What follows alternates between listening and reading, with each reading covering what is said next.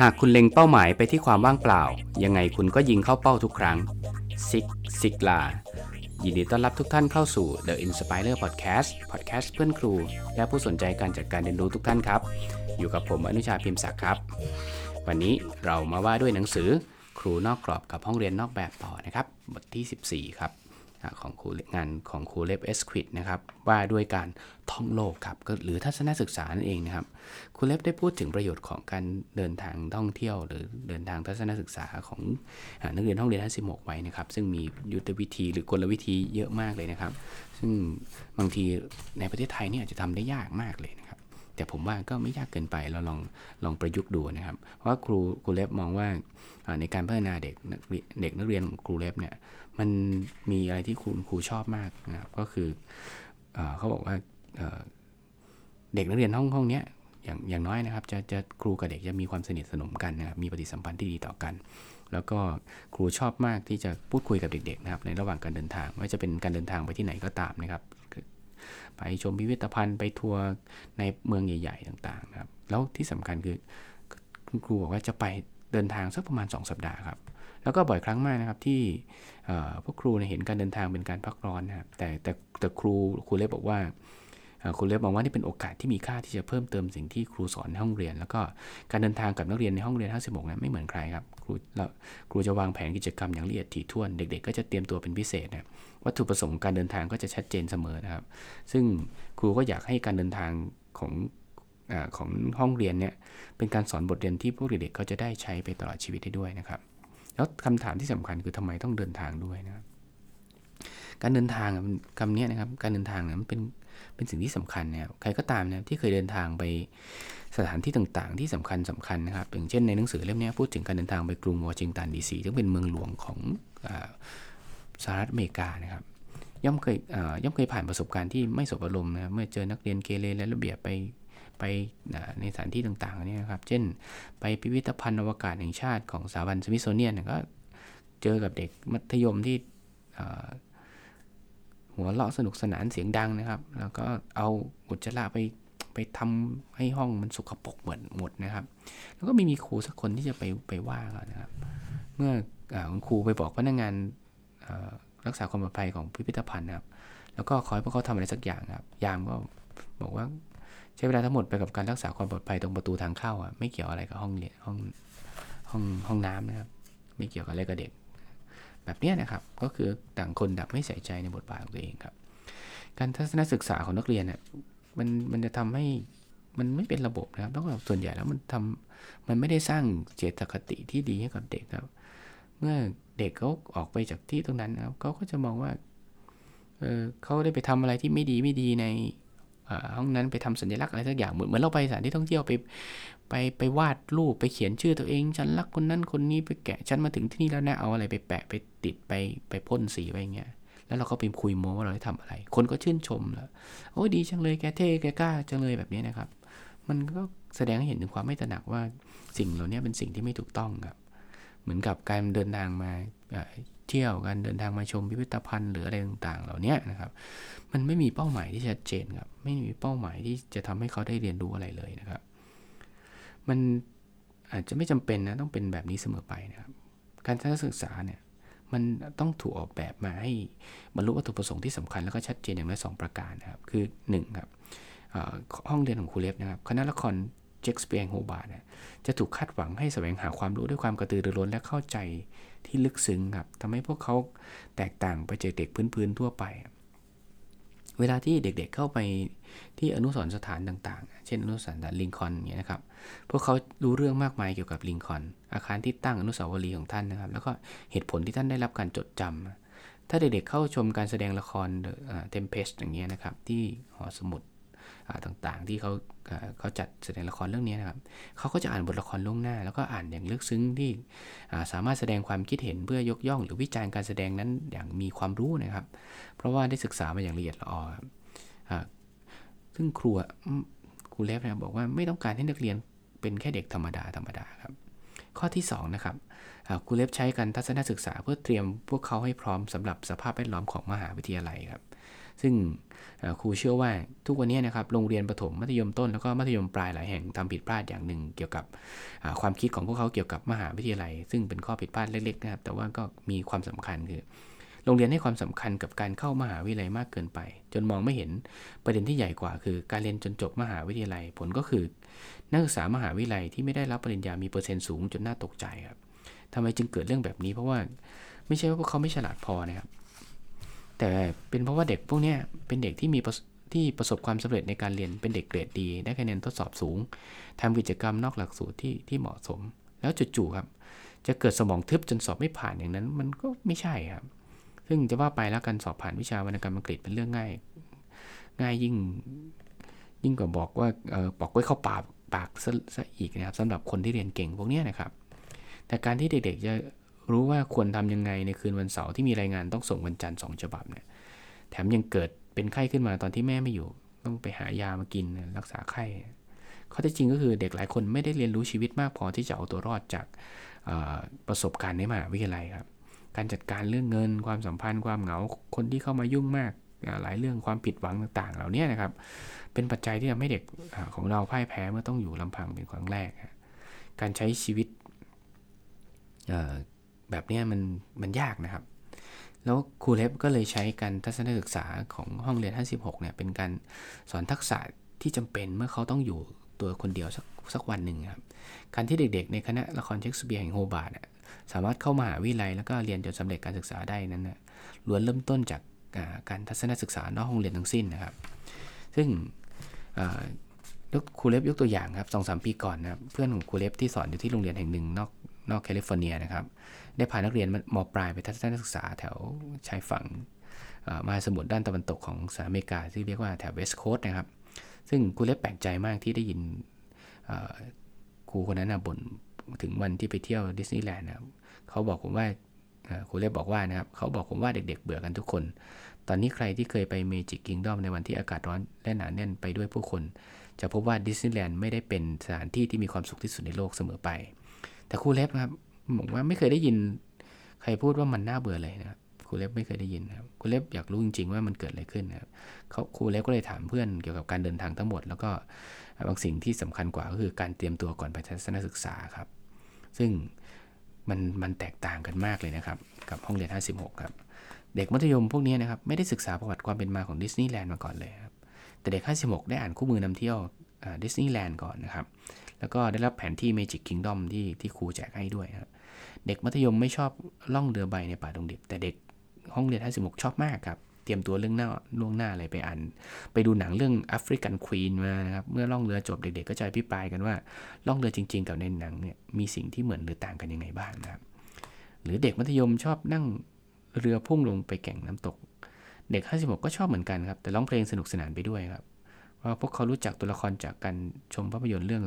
Song of the South นะครับแล้วก็ได้เขียนเรื่องความเกี่ยวกับการเหยียดสีผิวในหนังเรื่องนั้นด้วยนะครับแบบนี้นะครับจะเห็นได้ว่าเมื่อเด็กที่เขามีความรู้มีความพร้อมในการไปดิสนีย์แลนด์เนี่ยไม่ใช่แค่สถานที่ท่องเที่ยวธรรมดานะครับเครื่องเล่นแต่ละเครื่องนะครับมันจะโยงเกี่ยวกับวรรณกรรมเกี่ยวกับภาพยนตร์หลายๆเรื่องที่ดิสนีย์แลนด์สร้างขึ้นนะครับเพราะฉะนั้นการศึกษาความรู้ก่อนก็จะทำให้มีความสนุกมากกว่านะครับนั่นคือเตรียมตัวให้พร้อมครับแล้วที่สำคัญเนี่ยคือเด็กมัธยมมีพี่เลี้ยงที่ติดตามมาด้วยเป็น10คนซื้อหาอาหารให้ครับแต่เด็กห้องเรียน56ใช้เงินอย่างประหยัดครับไม่มีคนไหนใช้เงินจนหมดครับเขาเตรียมเงินมาเองมีงบสำหรับค่าอาหารล่วงหน้ามาไม่มีพี่เลี้ยงครับพอเข้าใจใช่ไหมว่ามันแตกต่างกันมากเลยนะครับเมื่อคิดถึงค่าใช้จ่ายจำนวนมากในการพาเด็กออกไปทัศนศึกษาครับสัญชาตญาณของความเป็นครูก็คือต้องไปศึกษาก่อนนะครับว่าทำยังไงครับเช็คเวลาเช็คสภาพอากาศเช็คทุกๆอย่างที่มันพร้อมสำหรับเขานะครับเมื่อถึงเวลาออกเดินทางครับก็เราจะได้ไม่ต้องทำอะไรมากเกินไปครับคืนก่อนเดินทางก็นอนหลับให้เพียงพอครับแล้วก็นำคุณธรรมทั้ง6ระดับมาใช้ในการเดินทางครับถ้ามีผู้สูงอายุอยากจะซื้อไอศครีมเด็กๆก็จะแตกแถวไล่เขาได้ไปซื้อก่อนมันไม่ใช่กฎนะครับแต่ว่าเด็กเองจะต้องรู้ว่าเขาต้องทำอะไรเขารู้ด้วยตัวเองด้วยคุณธรรมชั้นสูงของเขาเองเนี่ยเป็นโอกาสที่เขาจะได้เกี่ยวข้องกับโลกที่กว้างขึ้นแล้วก็ค้นพบสิ่งดีๆที่สุดในตัวเองมากขึ้นนะครับต่อไปนะครับการจะพาเด็กๆออกไปข้างนอกนะครับต้องใช้เงินนะครับบางครั้งต้องใช้เงินมากด้วยนะครับมันก็จะเป็นเหตุผลหนึ่งที่ มันเรียกว่าลูกบ้านะครับในหนังสือเล่มนี้ก็จะบอกว่าลูกบ้าก็คือการหมดเงินจำนวนมากไปกับนักเรียนนะครับเป็นเรื่องที่ครูควรอุทิศถึงที่สุดเลยนะครับซึ่งเป็นเรื่องคนอื่นก็ครูคนอื่นก็ควรทำเช่นเดียวกันนะครับในปีแรกๆของการสอนนะครับครูเลสจะควักกระเป๋าจ่ายเองทั้งหมดเลยนะครับเป็นความผิดพลาดเลยนะครับซึ่งทำงานพิเศษทั้งช่วงบ่ายช่วงกลางคืนเสาร์อาทิตย์มาเพื่อจ่ายครับให้ห้องเรียนเนี้ยดูแลห้องน้ำทำอะไรทั้งหมดเลยนะครับขับรถรับส่งเอกสารเนี่ยแล้วครูเลฟได้ข้อสรุปว่าจากการทำงานพิเศษนะครับเด็กนักเรียนนะครับควรมีส่วนจ่ายบ้างครับไม่ใช่ว่าให้ครูจ่ายหมดทั้งหมดนะครับเวลาพาไปทัศนศึกษานะครับถ้าอะไรที่มันได้เปล่าๆเขาจะไม่ให้คุณค่าเพราะฉะนั้นเขาต้องเสียเงินด้วยนะครับต่อไปนะครับครูเลฟเรียนรู้ว่าการทำงานหลายๆอย่างทำให้เสียสุขภาพครับไม่เว้นแม้แต่คนที่แข็งแรงที่สุดร่างกายครูเลฟเนี่ยสุดโทรมเลยนะครับกว่าจะมีเงินพาเด็กๆไปเที่ยวได้ก็ป่วยหมดเรี่ยวหมดแรงเกินกว่าจะทำหน้าที่นำเที่ยวให้ดีที่สุดนะครับแล้วก็ที่สำคัญครับครูเลฟได้เรียนรู้ว่าเราไม่ได้อยู่โดดเดี่ยวในสถานการณ์แบบนี้ครับมีหลายองค์กรมากเลยนะครับมูลนิธิองค์กรชุมชนบุคคลทั่วไปพร้อมที่จะช่วยเหลือครับมีผู้ที่พร้อมจะอุปถัมภ์เล็กๆน้อยๆช่วยเหลือทางการเงินครับเพราะว่าไม่ได้มองผลระยะสั้นครับมองผลระยะยาวครับเพราะฉะนั้นเราก็อาจจะต้องไปขอความช่วยเหลือครับจากศิษย์เก่าก็ได้นะครับจากใครก็ได้ที่จะสามารถช่วยเรานะครับอย่างเช่นครูเลฟนะครับมีศิษย์เก่าคุณครูนะครูเลฟเรียกว่าเทวดาประจำตัวครับชื่อว่าแมทพาโลครับเป็นหัวเรี่ยว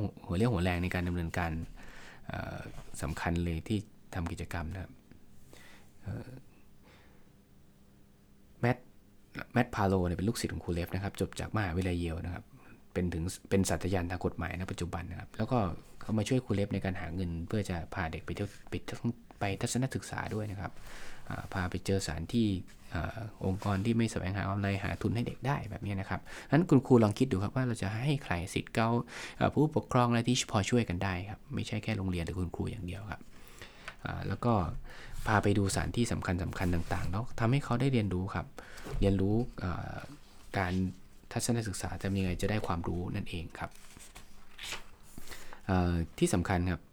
เราต้องไปสถานที่ที่สำคัญครับเช่นครูเลฟจะบอกว่าครูเลฟจะพาไปที่กรุงวอชิงตันดีซีครับซึ่งเป็นประวัติศาสตร์สถานที่ประวัติศาสตร์สำคัญของสหรัฐอเมริกานะครับทีนี้วิธีทำงานของครูเลฟทำยังไงครับครูเลฟมีเคล็ดลับในการวางแผนเดินทางไปเที่ยวนะครับอันดับแรกครับไปเมื่อไหร่ดีครับต้องวางแผนให้ดีๆนะครับว่าช่วงไหนไปได้มีคนดูมีอากาศที่ดีพร้อมที่จะไปนะครับแล้วก็ไม่ยากลำบากมากเกินไปไม่แพงมากเกินไปแล้วก็ทำให้การเดินทางสนุกสนานครับแล้วก็มีการเตรียมตัวที่ดีครับใครจะไปกับเราบ้างคนบอกว่าไม่ทิ้งใครไว้ข้างหลังนะครับแต่ว่าครูเลฟก็ทิ้งคนไว้ข้างหลังตลอดนะเช่นโรงเรียนเปิดเดือนกรกฎาคมแล้วก็เด็กที่เดินทางมาไม่ทันเนี่ยนะครับก็บางคนอาจจะไม่ได้ไปนะครับก็คือบางคนอาจจะกลับมาไม่ทันการเดินทางแบบนี้แล้วก็ต้องปล่อยให้เขาไปนะครับหรือบางทีนะครับเราความพร้อมของเด็กแต่ละคนไม่เหมือนกันอย่างนี้นะครับแต่ว่าก็ต้องเราอาจจะมีวิธีการที่ช่วยให้เด็กบางคนที่ไม่มีเงินเนี่ยได้ไปด้วยกันนี่นะครับต้องเข้าใจนะครับทีนี้เราก่อนที่จะไปนะต้องเตรียมความรู้ด้วยนะครับก็คือให้เขาได้รับความรู้ที่จะไปเช่นจะไปกรุงวอชิงตันดีซีเนี่ยเขาต้องดูภาพยนตร์สารคดีเกี่ยวกับอะไรบ้างอนุสาวรีย์ประธานาธิบดีนะสุสานอาริงตันเป็นยังไงโรงละครที่จะไปเป็นยังไงพิพิธภัณฑ์สมิธโซเนียนเป็นยังไงบ้างก็คือให้เขาได้รับความรู้ก่อนนะครับแล้วก็ในการไปทัศนศึกษาเขาต้องรู้เรื่องอะไรบ้างเช่นถ้านั่งเครื่องบินไปนั่งรถไฟนั่งรถทัวร์ไปเขาต้องรู้ก่อนว่ามารยาทเป็นยังไงต้องทำตัวยังไงบ้างนะครับห้องพักเขาจะใช้กุญแจอิเล็กทรอนิกส์ยังไงนะครับกุญแจแบบไหนคีย์การ์ดเรียนรู้การใช้ห้องต่างๆก่อนนะครับแล้วก็กลางวันกลางคืนต้องใช้อยู่ยังไงห้องพักคนพักยังไงเปิดประตูปิดประตูยังไงบ้างนะครับถ้าหลงทางทำยังไงแบบนี้นะครับก็คือต้องเตรียมตัวก่อนนะครับเวลาข้ามถนนควรข้ามยังไงนะครับกฎจราจรเป็นยังไงที่พักอยู่ตรงไหนหรือใกล้ที่ไหนบ้างอาหารเช้าเป็นควรกินตอนไหนเวลาไหนยังไงคือต้องเตรียมตัวให้พร้อมก็คือเตรียมก่อนไปนัดแนะซักซ้อมกันก่อนนะครับเวลาถ่ายภาพอย่างเงี้ยนะครับเมื่อจะวางแผนทัศนศึกษากับ เด็กนักเรียนนะครับต้องดูแผนที่แล้วก็ดูว่าพระอาทิตย์ขึ้นทางไหนนะครับจะไปกำหนดเวลากิจกรรมต่างๆให้ดีด้วยนะครับว่าถ่ายยังไงภาพสวยนะครับเช่นไปผิดเวลาอนุสาวรีย์อยู่ย้อนแสงเนี่ยมันก็จะดูไม่สวยอย่างนี้นะครับที่สำคัญครับก็คือน้อยคือมากครับเวลาวางแผนพานักเรียนไปทัศนศึกษาเนี่ยผู้นำกลุ่มนะครับเรามักจะให้ความสำคัญกับรายการเดินทางมากกว่าเรื่องของเด็กๆเองนะครับพ่อแม่ครูต้องการให้เด็กได้เห็นมากที่สุดเท่าที่เป็นไปได้ครับแต่สุดท้ายก็ทำให้เด็กหมดแรงครับเพราะฉะนั้นครับไปดูน้อยๆครับให้ละเอียดครับไม่ใช่ว่าไปเชิงโงกทัวร์ฮะเชิงโงกทัวร์คือดูที่ละ10 นาที10 นาทีไปเรื่อยๆก็ไม่เกิดประโยชน์อะไรเท่าไหร่แต่ถ้าค่อยดูศึกษาประวัติรายละเอียดต่างๆจะทำให้เขาสามารถได้เรียนรู้ได้มากกว่านะครับที่สำคัญครับมันสามารถเปลี่ยนชีวิตขณะเดินทางได้ด้วยครับครูเล็บยกตัวอย่างครับหลายปีตอนที่คุณครูแล้วก็เด็กไปทัศนศึกษาประจำปีที่กรุงวอชิงตันนะครับครูเล็บก็เตือนสติตัวเองว่าน้อยคือมากครับ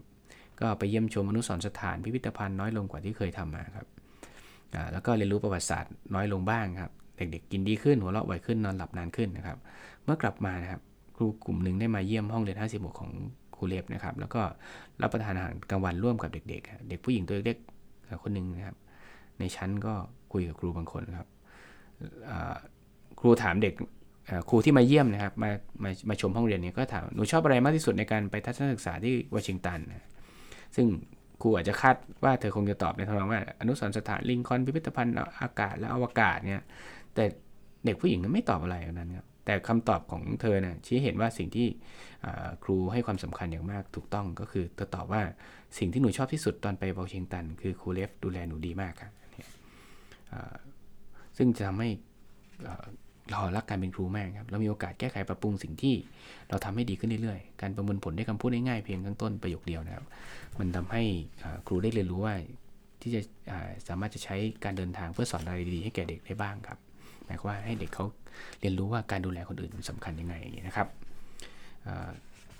ที่สำคัญนะครับผมอยากการเดินทางนะครับครูจะต้องเป็นฝ่ายฟังเสียส่วนใหญ่นะครับครูให้คำแนะนำก็ต่อเมื่อเด็กๆถามในปีแรกๆครูมักจะ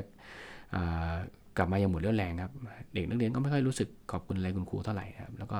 คุณครูบอกว่าเด็กไม่ค่อยได้อะไรจากการเดินทางอย่างที่ควรจะได้ครับแต่ตอนนี้นะครับเด็กๆบอกว่าครูดูแลเขาเป็นอย่างดีแล้วก็หลังจากการเดินทางดูมหาวิทยาลัยเที่ยวหลังสุดนักเรียนคนหนึ่งเขียนจดหมายมาขอบคุณครูเล็บนะครับซึ่งเป็นคำขอบคุณที่พยายามจะบอกว่าทำให้เขาได้ดูมหาวิทยาลัยแห่งครับแล้วก็ทำให้เขารู้ว่ามีความต้องการมีเป้าหมายในชีวิตยังไงบ้างนะครับทำให้เขาเกิดความพยายามที่จะเดินทางต่อไปนั่นเองนะครับและที่สำคัญครับเราจะได้รู้ว่าหลังจากเรียนรู้ความผิดพลาดอะไรต่างๆนะครับชีวิตเราเดินทางมันก็ทำให้การเดินทางมันทำให้ชีวิตได้พัฒนาหลายๆอย่างมันสามารถเปลี่ยนแปลงชีวิตได้ในขณะเดินทางให้เราเกิดกระบวนการคิดกระบวนการเรียนรู้ได้ครับการเรียนรู้นอกเรียนสำคัญนะครับแต่คุณครูต้องจัดกระบวนการให้ถูกต้องคุณครูต้องเตรียมพร้อมให้ดีๆนะครับขอบคุณทุกท่านที่ติดตาม The Inspirer Podcast ครับสำหรับวันนี้สวัสดีครับ